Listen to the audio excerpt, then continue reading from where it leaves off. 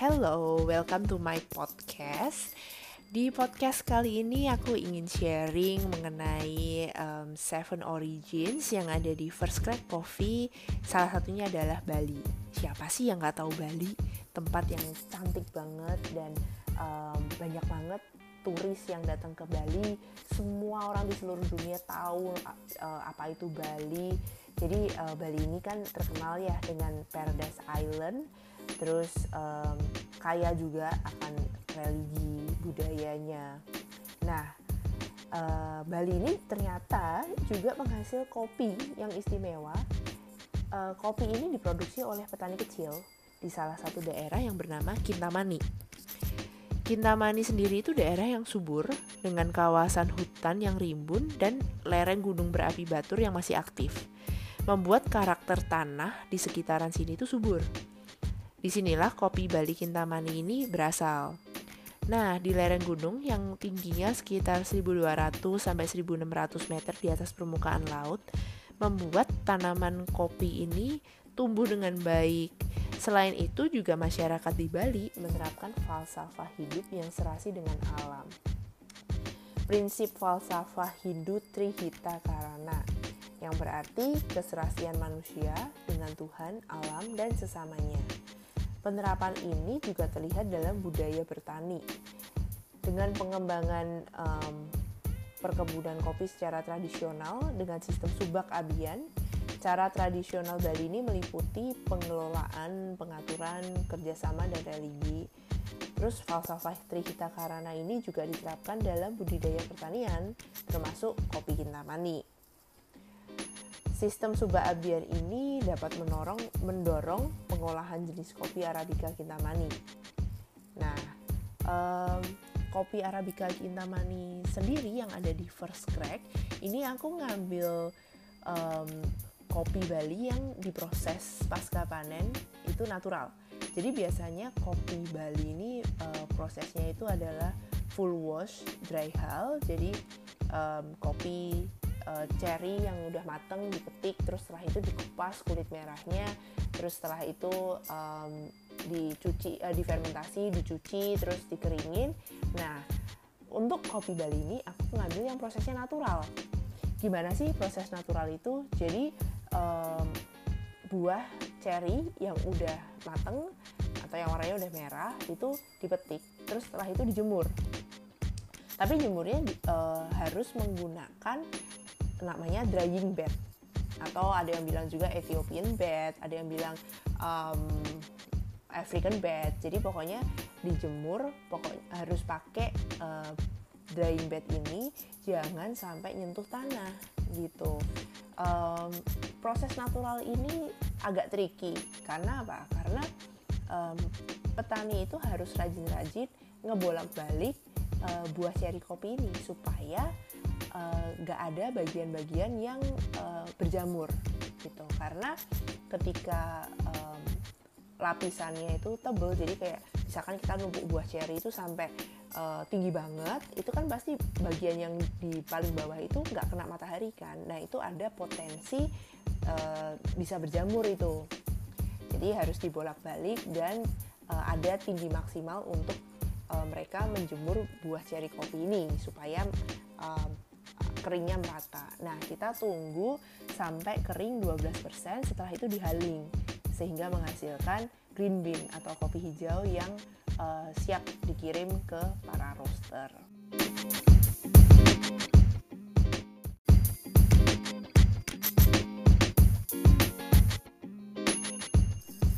Kopi Bali sendiri ini ketika kita habis giling kopinya itu, wah, aromanya luar biasa, fruity banget. Ya, yang aroma utama yang tercium itu aroma mangga. Nah, ketika kita mulai nyeruput kopi Bali ini, jangan lupa harus selalu diseruput supaya kita bisa benar-benar mengevaluasi rasa dan aromanya. Seruputan pertama itu akan terasa rasa mangga dan nangka. Terus kita tunggu selama 1 menit, terus kita seruput lagi. Nah, seruputan yang kedua itu mulai kerasa rasa belimbing, berry, black tea, jasmine. Jadi kopi ini tuh kompleks banget dan luar biasa deh. Terus kita tunggu sebentar sampai kopi ini kurang lebih di suhu ruangan, terus kita seruput lagi. Nah, seruputan ketiga ini kita bisa ngerasain rasa jeruk, lemon, black tea. Lalu jadi kenapa kok kopi Bali ini tuh dominasi rasanya untuk semua processing, baik itu full wash, honey, natural, itu pasti ada rasa jeruknya. Pertama, karena varietasnya dia. Varietasnya itu adalah Typica, di mana akan mengeluarkan rasa fruity yang citrus acidity. Lalu faktor yang kedua, itu karena kopi Bali ditanam di perkebunan jeruk. Jadi perkebunan kopi ini juga dikelilingi oleh tanaman-tanaman jeruk. Waktu saya ke sana, wah, bagus banget deh. Jadi kalau misalkan teman-teman ada yang sempat melihat di IG aku foto di tengah kebun kopi yang ada jeruknya, itu cantik banget. Selain tanaman jeruk, itu juga ada tanaman pomelo, terus pisang gitu. Jadi ada karakter-karakter dari buah-buah ini yang juga keserap oleh kopi, karena ya kopi ini kan sifatnya nyerap bau yang ada di sekitaran. Jadi terinspirasi dari rasa kopi Bali ini yang rasanya jeruk. Waktu itu ketika aku ngebuat First Crack di awal First Crack buka ya sekitar Agustus 2017, itu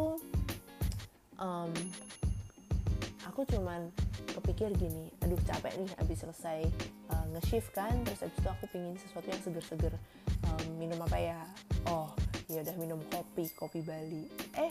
Terus aku mikir, rasanya kan jeruk banget ya, coba deh aku tambahin sama persan jeruk gitu. Aku tambahin sama persan jeruk, digabungin, jadi pokoknya ini kopi udah rasanya jeruk, aku tinggal naikin lagi rasa jeruknya dengan jus jeruk asli. Terus rasanya gila, seger banget. Terus akhirnya aku sajiin ini kopi jeruk di First Crack dari awal buka dari 2017 itu. Nah, menu minuman ini akhirnya menjadi best selling di First Crack Coffee untuk para jadi para pemula yang pingin nyoba kopi, pingin minum kopi tapi takut pahit, mereka biasanya kita arahkan untuk minum kopi dari Bali ini dan kopi yang dicampur dengan perasan jeruk. Dan mereka biasanya merasa bahwa, wah kok enak banget ya, kok seger banget ya. Ini emang beneran kopi, emang nggak dicampurin sama apalagi yang lain. Oh enggak, ini bener-bener cuman kopi sama jeruk. Jadi mereka pun kayak merasa, wah ya ini sehat ya, udah vitamin C, terus habis itu mereka juga bisa minum kopi. Dan pelan-pelan setelah mereka minum kopi dan jeruk ini, mereka akhirnya baru mulai bisa minum black coffee gitu.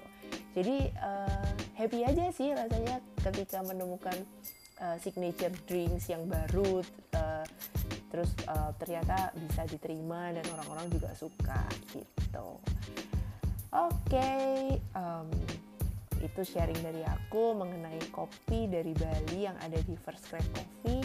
Kalau pada penasaran, yuk pada main ke First Crack Coffee. Sekarang kita udah ada 4 cabang. Yang pertama ada di Sunter, terus di SCBD, ada di Pluit, dan kita baru buka nih di Jalan Bumi di Jakarta Selatan. Yuk mampir-mampir main. Terus jangan lupa juga dengan tagar kita, hirup seruput berbagi.